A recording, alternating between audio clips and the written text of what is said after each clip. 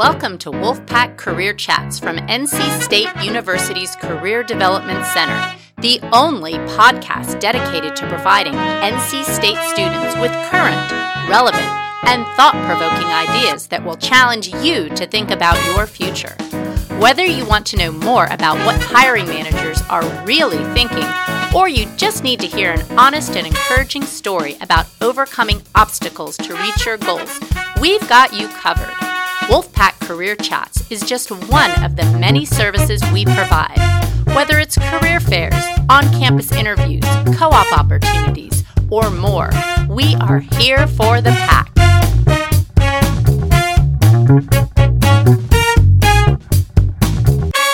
Hello, it's Marcy Bullock. Welcome back to Wolfpack Career Chats. We are relaxing on a Friday afternoon with some Howling Cow ice cream on a beautiful spring day. And today I have a student guest interviewer, Megan Angevine. I met Megan at new student orientation at Tally Student Center as she was walking through the fair, looking very wide-eyed as a rising freshman.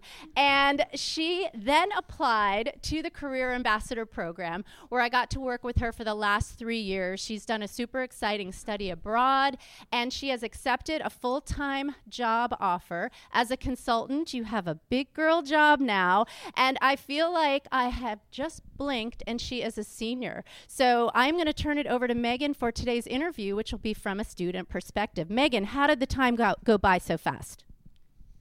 Thanks, Marcy. Yeah, I think the time has really flown by. I feel really blessed and grateful to have spent all this time, these past 3 years, as a career ambassador. And I'm excited today to get to talk to Mike Giancola. Mike is a student ombuds here at NC State. Mike, if you want to tell us a little bit about yourself, get the ball rolling. Sure. Well, it's great to be here today. And Megan and I enjoyed our conversation, so I look forward to our chat today.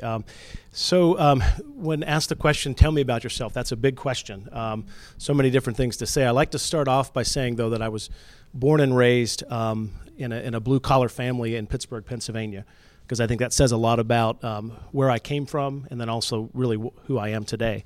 Went off to college at John Carroll University, liberal arts school in Cleveland, Ohio, and then did my graduate work at Kent State in Ohio as well. And have been fortunate to be at NC State for the last 21 years in a variety of capacities, most recently as the Associate Vice Provost for Student Leadership and Engagement, and now work as the Student Ombuds here on campus. Something that we've done a lot in our Career Ambassador program is talk about our Clifton strengths. Mike, do you happen to know your strengths? I do. I have to admit, though, I just had to remind myself of them. I just looked them up. But my strengths are ranger, connectedness, belief, strategic, and maximizer. And hopefully everybody that's listening knows what those are. If not, I encourage you to take your strengths and learn a little bit more about that. Mm-hmm.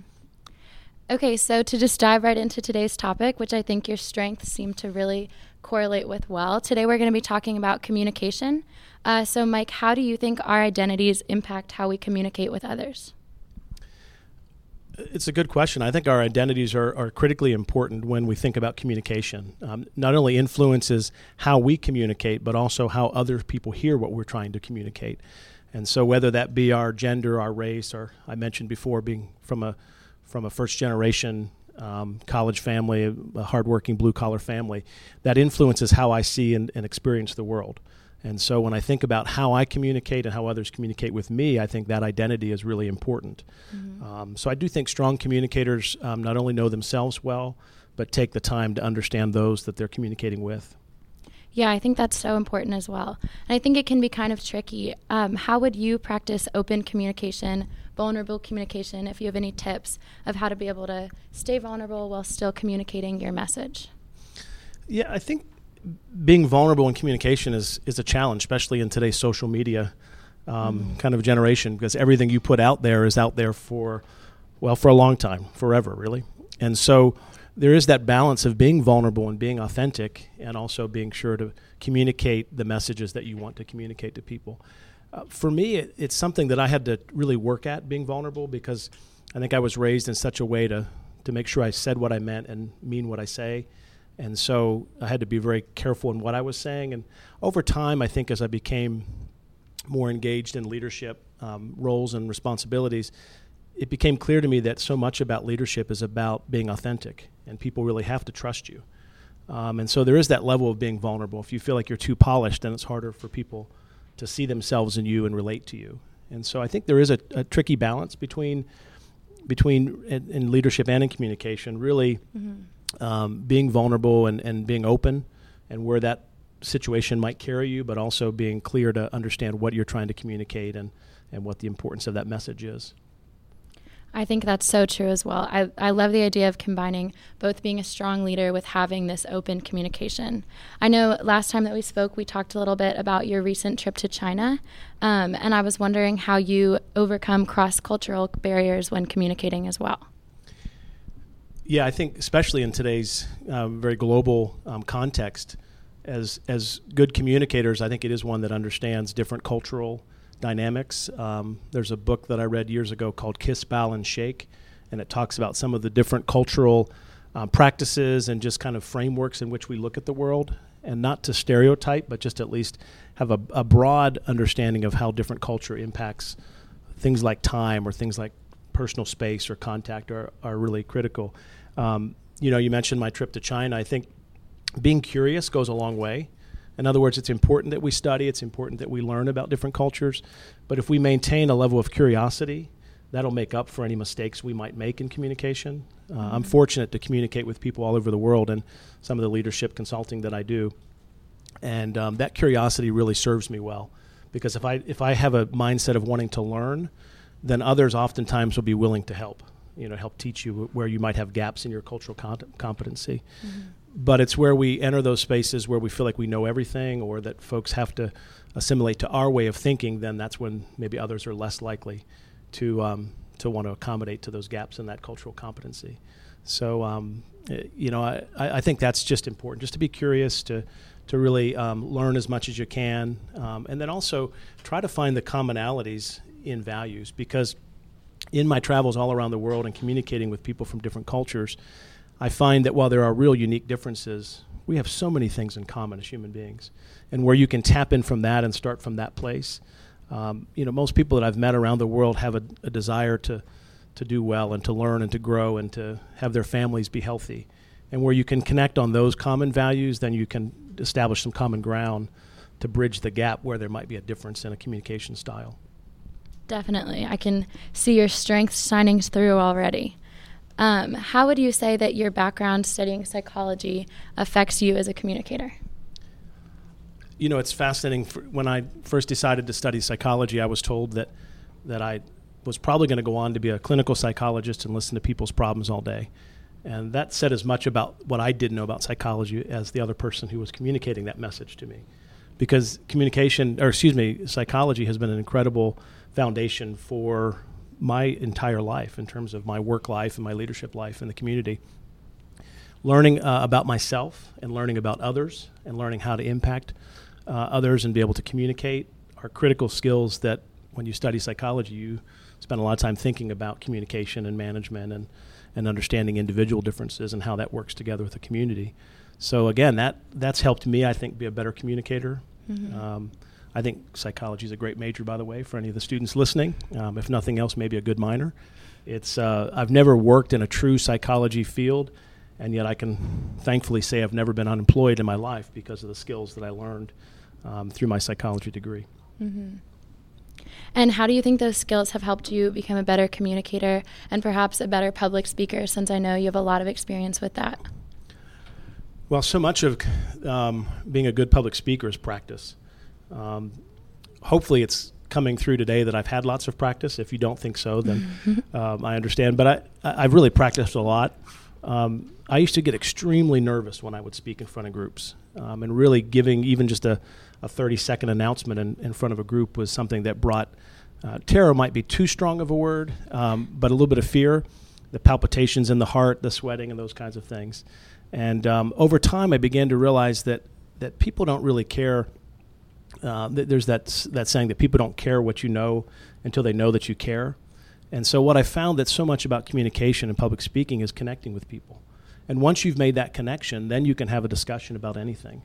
And so I've learned through my practice to really try to connect with the audience that I'm speaking with, make that connection, and then build from there. And when I'm speaking about things that I value or that I think are important, it's easier for me to do. And so a lot of my focus has really been about, what it is that you value and how do those values then lead you in a direction, whether it be through communication or leadership. Definitely, yeah. I think we can all relate to getting that fear before public speaking. We all have things that we're nervous about. How did you improve your public speaking beyond practice? Do you have any tips for our audience, or maybe things that you tell yourself before beginning public speaking to help calm your nerves? Yeah, I think it's connecting back to those values. And so when I think about giving a leadership workshop or maybe I'm teaching youth sports, I do a lot of that. Why is that important? Why am I doing this? And when I really reflect on that, it takes the emphasis off of me as the speaker or communicator and really puts it on the important work that we're doing. I know you said in addition to practice, but I really just can't overemphasize practice. Yeah, definitely. If you're given a chance to introduce a speaker or someone asks you to actually be a speaker, the answer should always be yes. Don't ever discount and say, well, I don't have the skills, or I don't have anything that people would want to hear, or I don't have enough practice. The only way you get that is through practice. So I really encourage listeners to take every opportunity you have to get out in front of a group. The other thing is, the assumption is that only people that are extroverted or very charismatic can speak. And I want to kind of destigmatize a little bit about that, and that really all of us have opportunities and have to be able to communicate our messages. It might come more natural for some than for others, but it's important that all of us are able to communicate our ideas effectively. And so, again, it comes through that practice. Those are probably the two biggest things. I think the other thing, though, too, is we put such an emphasis on what we say, and I think the important part of communication is how we say it. So I think really trying to connect with the heart. There's a quote that says, if you can speak well with your tongue, that which the message of your heart.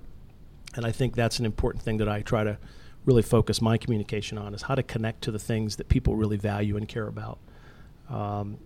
So I think that's important, but also monitoring others' nonverbals. You can learn a lot about what someone doesn't say by looking at their nonverbals, and that's something I learned through my psychology. It's interesting when I would work with students, and they maybe weren't telling me the truth, and I knew it pretty quickly, and they would say, how did you know it? Well, again, I can study what you're not saying. Your nonverbals tell me a whole lot. And I don't want students to think that I'm sitting there trying to decide if you're lying or not, but in a conduct situation, I almost always could figure it out because the nonverbals are so important. But as a speaker, it's important that you're aware of that so that you can give you another example. As I mentioned, I coach youth sports, and I'll say things to the, right now I'm coaching 10, 11, and 12-year-old boys in soccer. And I'll say something to them, but I can tell very clearly either they're not listening or they're not understanding. And it's usually because of the nonverbals. The look on their face tells me that they don't get it, or they're panicked because he's going to ask me to do this in a second, and I don't know what he's saying, right? So as a teacher, in this case a coach, I'm watching those nonverbals. Even when the student doesn't want to tell me, or the athlete doesn't want to tell me he doesn't understand, I can tell very clearly he doesn't. So then I can adjust my message, how I teach it or how I share that, in a way that hopefully will help him to understand the concept, and also make the environment one where it's comfortable to say, hey, I don't understand, because that allows me then to be a more effective communicator the next time. Yeah, I think it's important to notice not only others' nonverbals, but your own as well, for sure, in communicating, which relates back to what we talked about earlier with projecting your own identity versus others' identities, for sure. Speaking of your coaching experience, when you find yourself in a leadership role, what advice would you have for students that maybe find themselves in leadership roles and are trying to decide different approaches to take with different students? Yeah, I think so much of communication is really individual, which is to say that you need to understand the audience that you're speaking to. Sometimes people might think, well, that's being inauthentic. We oftentimes hear the phrase, well, they're just being a politician. They're just saying what the audience wants to hear. And I want to suggest maybe a different way of looking at that, is that if you understand the audience and understand what their concerns are, then being able to communicate and spend time on those particular topics is an important aspect of communication. So I do think that individualizing communication, understanding, again, using the sports analogy, I know on my team there are certain ways I need to communicate with each player to help them best understand the concept and maximize their performance. And I think good leaders, good communicators take the time to understand that. Mm-hmm. I think, it used to be that we would just assume that everyone would assimilate to the message, and you would have to figure out what I'm saying, and you have to understand it in the way that I'm communicating it. And now I think we're becoming more evolved in our communication to really understand that it's just as much about what I say as what you hear. And if we're not on the same page with what I say and what you hear and what you communicate back to me, then we're really not effectively communicating. Mm-hmm. And so I just use the sports analogy as a good one, because at the end of the day, I want the kids to learn. And I can only do that if I truly understand if they're getting the concepts and being able to apply that. So, for example, there are some kids on my team that if they make a mistake, they're perfectionist, and they start to go down this kind of downward spiral. Mm-hmm. And in that case, I need to make sure that I can get that kid to lift him up real quickly and say, hey, you made a mistake. That's an opportunity to learn, right? There's another kid on my team who he needs critical feedback, and he needs me to get into his ear and say, hey, we've gone through this now. You understand what you need to do. Now you need to do it. But I can't communicate that way with each player on my team if I want to get the best result. So I have to know, how each person is going to be in a communication setting and what's the most effective way to try to communicate a message. Definitely, yeah. Actually, one of my top strengths is individualization. So I think it's so important when communicating to really be treating everyone like separate people. Everyone has their own different backgrounds, different identities, and really overcoming that to focus on a message. Yeah, and the challenge within that, though, is if you're speaking, I just gave a lecture recently. There were 300 people in the audience. Mm-hmm. Well, how do you possibly know what everybody's individual message? So you have to try to diversify your communication strategies so that hopefully you're connecting with different styles within a large group like that. But it is challenging. It's not something that's easy to do. Do you have any advice for students on how to connect in a big audience? No, do your research. So know who you're speaking to. Mm-hmm. I think that's an important, really anytime you're communicating, but certainly when you're speaking to a large group. I mentioned the trip to China recently, and even though I did my research, I was given my speaking topics like 2 days beforehand. Oh, wow. You can imagine what I did on my 15-hour flight, right? So and that was for over 300 people, right? Yeah, and that's right. And so in that case, I had to make a few assumptions about, okay, what do these people do for a living? What are some cultural considerations I need to think about? How can I also send some messages that might be new and challenging to them? So I tried to balance that in what I spoke with and tried to provide a variety of different contexts. So I did some traditional lecture, I did some activity, had them stand up, do some things, and hopefully you hit everybody in the audience, at least at some point. Yeah. There's another saying that says when you're doing public speaking, you kind of say like, well, my job is to speak, your job is to listen. I hope we finish it about the same time, right? And I think public speakers, when you can use humor and you can kind of humble yourself in front of the audience, I think that's also a very important strategy. Mm-hmm. Do you have any tips for students that are trying to become better communicators? Get to know yourself. I do think that when you know yourself, you're more comfortable. As I said earlier on in my life, I wasn't comfortable speaking in front of groups because I really didn't know myself as well. But as I got to know myself, then I could become more comfortable in my own skin. And so communication, I think, was a little easier for me. And so I think that's a big part of it as well. But also, again, getting to know your audience and who you're speaking with. Okay, yeah, thank you. At this point, we're going to open up to any audience questions that we might have. Yeah, hello, Mike. My name's Jillian. I'm a sophomore here at NC State, and I love the quote that you said that people don't care what you know until they know that you care. I've never heard that before. I love that. I'm going to use it the rest of my life. So what are some tips you have for building a connection with strangers, like letting people know that you care? Well, when you use that quote, please don't quote it as me, 'cause Okay. it's not my original quote. I think it may be Maya Angelou, but I'm not positive. But please attribute it to somebody else. But it is a great concept that I try to apply. I think your question was, how do you connect with people? Right, yeah. A lot of it, again, relates to different cultural contexts, right? So for me, it's through eye contact, is letting someone know that you're the most important person in this discussion right now as we're talking. And I think that's an important way that I try to communicate. In some cultural contexts, though, looking in the eye, especially for someone who may be older or have a more perceived senior position can be a sign of disrespect. So you do have to understand the cultural context. But for me, it's trying to give attention to that person. I know we've all been in situations where we might be talking with someone and they're doing this, they're looking over their shoulder to see who else is in the room. I find that highly offensive. I understand why people do it. They're trying to network and they're trying to see who do I need to connect with. But for me, I guess it was the way I was raised. The most important person you're talking to is the one you're talking to right now. And if you can demonstrate that authentically in your interactions with people, I think it goes a long way. They say of the best leaders, they have the impact of really having you feel like you're the most important person. And when you can do that authentically, then I think that really does help you to connect to people. The other piece is just being humble. If you ever feel like you've arrived, then you need to kind of step back a little bit because, we can always humble ourselves. There's always something we don't know. There's always someone that we meet that will give us a new idea or challenge us to think differently. And I think if you remain humble in all aspects of life, it really does help you to connect with people. Again, you're just more relatable. Awesome. Thank you so much. Thanks. Thanks, Jillian. Does anyone else in our audience have a question? Lexi?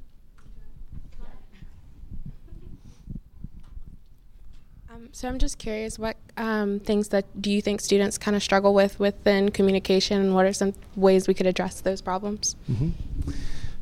It's a great question. I think a lot of it starts with confidence, right? I know for myself, that was where I struggled. I just didn't have the confidence to speak. If I was at a public speaker and I knew I should take the opportunity to ask a question, but I wasn't confident that I could get up there and articulate my question. I had it in my mind, but I wasn't confident that it could come out my mouth in the same way. And so a lot of it, and it's true about most things in life, we really kind of put a lot of the emphasis on all the wrong things. We're worried about how we look or how we may sound or what we're dressed like. And those things really, in the final analysis, don't really matter a whole lot, if anything. So I do think having that confidence, trusting that each one of us has goodness inside, right? We oftentimes say, well, I had this experience and it made me a better person. Well, it probably did, but the goodness was already inside of you, right? It's only a matter of cultivating that and allowing it to come out. And so I think that's how that confidence is developed, is trusting that every good thing about you is already inside of you. The experiences that we have and the opportunities we have help that to come out and to really flourish. And so where we can be more confident, I think we can be then better communicators and not be so critical. The other thing I would say, and it kind of flows from that, is sometimes we tend to be overly critical about ourselves. You've heard that I'm my own worst critic. That's helpful up to a point, but after that point it becomes destructive in terms of really overanalyzing something and really getting in the way of being able to communicate effectively. So I think we do have to be reflective and to take opportunities to learn about maybe how we're communicating or how we're showing up in a space, but not being so critical that it gets in the way of our ability to have confidence and speak clearly and articulate a message. So, Mike, I've really enjoyed listening to Megan ask you these questions and your responses because we've known each other a long time and I've looked up to you as a mentor. And as Megan is transitioning into the work world here, like in the next month or so, and a lot of the other students soon to be, what would you like her and everyone else to know about that transition? Because you've supervised a lot of people and you've really been a mentor to me as I've encountered professional development challenges. How do you develop mentors, and what other little tips would you share about the transition from student to professional? Yeah, it's a great question. A lot of different pieces in that question, so hopefully I'll get them all. But I think that transition from college to that first professional job is an important one. But a lot of the skills that you've developed as a student will help you in life, right? Which is to say that continuously studying. I'm sorry to suggest to you that if you're a senior getting ready to graduate, you think, I'll never have to study again. Well, you will. It'll just be different ways, right? You may not take a test at the end, but you do have to continuously learn. Being a lifelong learner, I think, is something that really helps. Being curious, you've heard me say that earlier, and I do want to reemphasize that, the importance of curiosity. When we're kids, we have such a really profound and kind of attractive quality of being curious. And then as we get older, we tend to lose that. We get inhibitions or things that maybe it's not as cool to ask questions. Well, apparently I didn't learn that because I still ask lots of questions and I try to be very curious. I'm one that learns through application and through through experience. And so the only way I learn a lot of times is by asking lots of questions. So I think being able to balance that, not coming across as though you know everything because you've just finished a degree, but also not minimizing what you've learned in your degree. So everything in life is balance, right? Where you can balance those things, I think that'll be helpful as you enter into the workforce. Being comfortable with what you don't know. You don't have to know everything. One of the mistakes I made early in life, I don't make it as often as I used to, I still make it sometimes, is being so afraid of appearing as like I don't know something.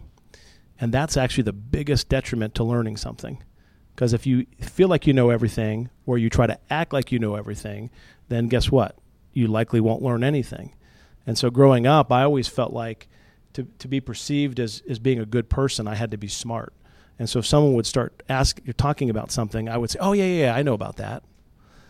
But I didn't. And so I've tried to help my kids learn this lesson. It's like there's no shame in saying you don't know something.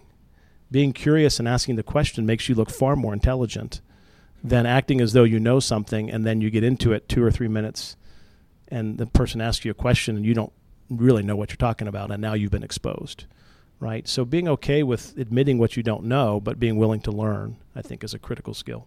And again, that's true of right out of college, mid-professional, and right before you retire and post-retirement as well. I think it's a lifelong learning skill.